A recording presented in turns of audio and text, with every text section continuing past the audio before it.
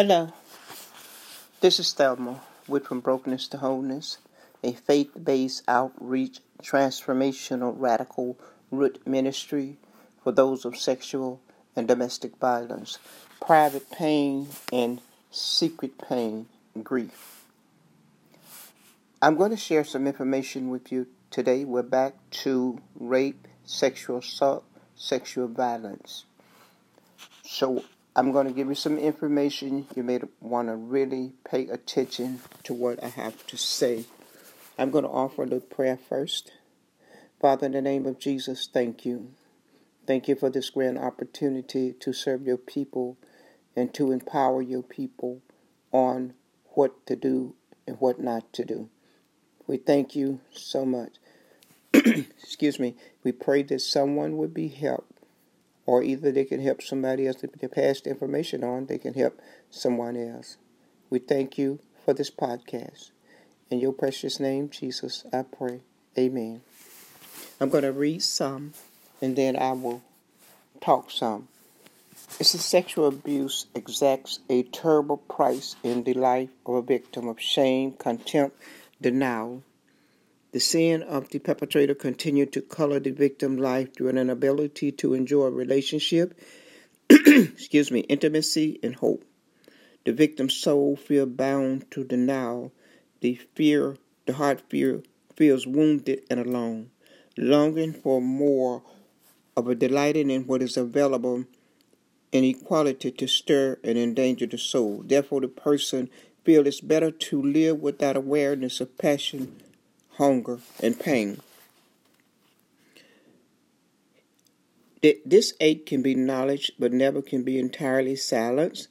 The silent scream deepens the paradox of a living life without feeling in order to keep the threads of hope intact. The complex web of desire and defense, of longing and contempt, are often hidden below a social company exterior does not look wounded or confused. The outward pleasant layer functions to control both the inner emptiness. There is a common process in many cases of abuse where perpetrated by a relative or by a non-family member. Abusers usually have a fairly clear strategy for ensnaring their victim.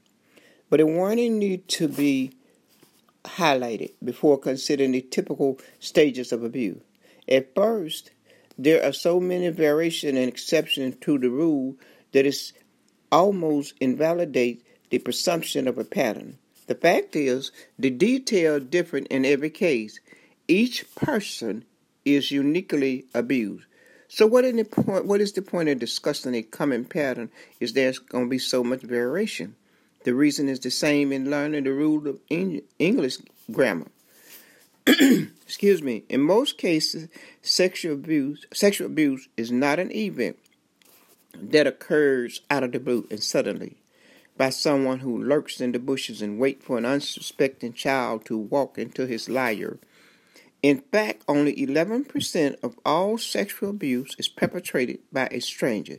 The vast majority of sexual abusive events occur in relationship with family members. 29% are with someone else, known by the victim. 60%. We're not talking about those who does not report it. It's probably 90%.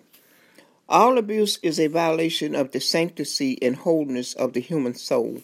But when sexual abuse is perpetrated by a member of one family or by someone who has gained one's trust, the loss is even more severe. Sexual abuse is always a violation of relationship. The violation always damages the soul to some degree. The trauma will be influenced by factors such as level of severity, nature of relationship, numbers of time, and age of the victim. But it is imperative to comprehend to an obvious point. Violation is violation. All violation of God's design bear personal and interpersonal consequences for both the perpetrator and the victim. One leering look by a stranger is far less damaging than the intercourse with a brother. But a leering look by a father even without physical contact, would bear harm because what God intended for the relationship to be. Many times, the typical home where abuse occurs and is not reported is relationship distant and empty. The variation of the pattern are many, but the fact remains legit. Healthy relationship is rare or non-consistent in abusive home. The environment, listen at this, the environment is a breeding ground for deep soul hunger. The first factor is a sense of being enjoyed for being the adult child. But what kind of appreciation leaves the hungry heart untouched? A second factor is a respect of one being that permits the opportunity to develop uniqueness and separation from one member of the family. One woman abused by a friend of her family was expected to be the source of solace and strength for her mother and sister. She was the family bulwark and was severely criticized when she wept or showed any weakness. She knew that she could not ask her mother for help because she would upset her mother, potentially provoking another depression. When asked why she did not tell her mother, she said, "It would have meant months of picking up the pieces. I felt it if I had enough to cope with and saying no to the abuser." The man who was abused by his mother was gladly expected to rub her feet and to read to her when she had severe migraine headache. Her expectation he would provide comforting and nourishing was inappropriate. For a 9-year-old boy, the mother gave him the role of a husband. Excuse me. The role distortion tears away a childhood and replaces it with an adult burden that is too heavy for a child to live. But he must be carried if the child is not to enjoy any benefits of life or love in the dysfunctional home. The forsaking of a childhood began the long process of giving up the soul in order to taste a few crumbs of life. Everyone needs to be educated in sexual abuse. It is a big thing, and it's been going on over 2,000 years. I don't think people take sexual abuse as devastating as it is. Sexual abuse is more devastating than you think it is. Anytime it can make a woman infertile, where she cannot have children, that is something that you don't even want to think about. But let us educate ourselves on sexual abuse. My advice is to train yourself. By training yourself, you can train your family. By training your family, you can train your children. By training your children, you can train your community. And by training your community, you can train your church. By training your church, you can train the world. You could also help us make our world a beautiful place to live, whereby everybody can rest and be at peace. So let's join the trainer. We at From Brokenness to Wholeness do have training. We train anyone that wants to be trained. Because number one, you need to empower yourself with the knowledge. Because no home is safe. No place is safe. If it had never hit your family that you know of, because it's impossible, it's like drugs, it's impossible not to touch every family on this earth. So if you think it has not touched your family, then empower yourself. You can Google it and go in and read all you want to read about sexual violence. It may be going on right at your home, right at your table, on Thanksgiving, on Christmas. It may be going on in your home, but you don't know the sign to look for. Because in your mind, you are saying, this is not happening to my family. Oh, but you're certainly wrong. Yes, it is. There's some little girl or there's some little boy somewhere that have not told you. There's a daughter, there's a son, there's a niece. There's a niece that has not told you what was happening to them. Or there's a nephew, or there's a cousin, or there's a sister, or there's an aunt that has not told you what happened to them.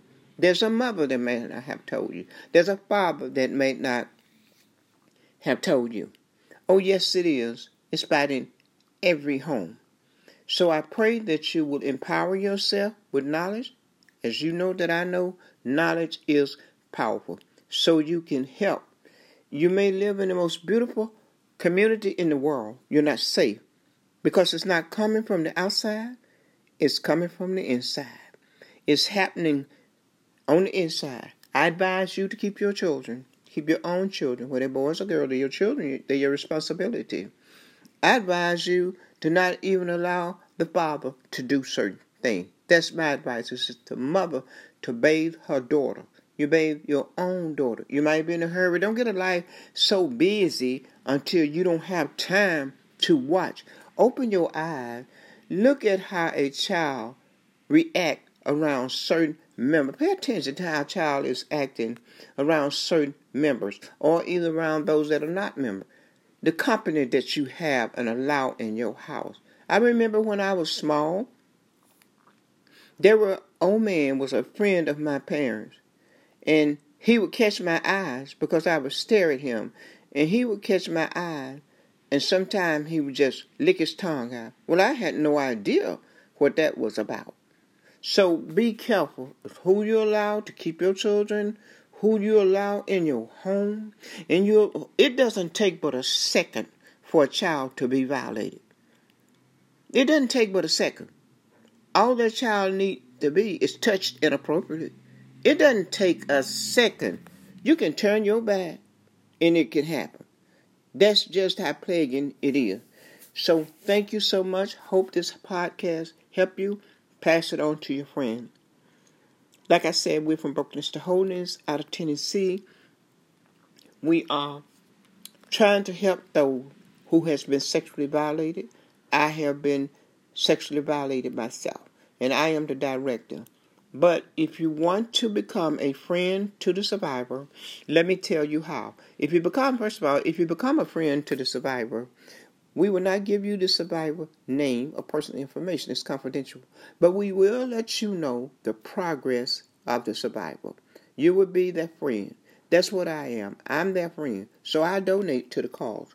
So if you want an opportunity, we're 501c3, nonprofit. If you want an opportunity to donate to the cause of someone, to help them cross the bridges in their life to wholeness, you can go to PayPal, paypal.com, put in from brokenness to wholeness. The link will come up. Make your donation, print you out a receipt for your taxes at the end of the year. Or you can go to Cash App, $KEZIA 1983. It will come up. You can make your donation right there. If you're not able to print a receipt, you can reach out to me via Facebook, Thelma H. Snipe, via Facebook, and let me know that you made a donation. I will see it, and I will get a receipt to you. Thank you so much. Please listen to more podcasts that we will have. And I'm going to say this little ending quote. Now he's able to do exceedingly abundantly above what we can ask or think, according to the power that within us. Thank you so much. Keep listening.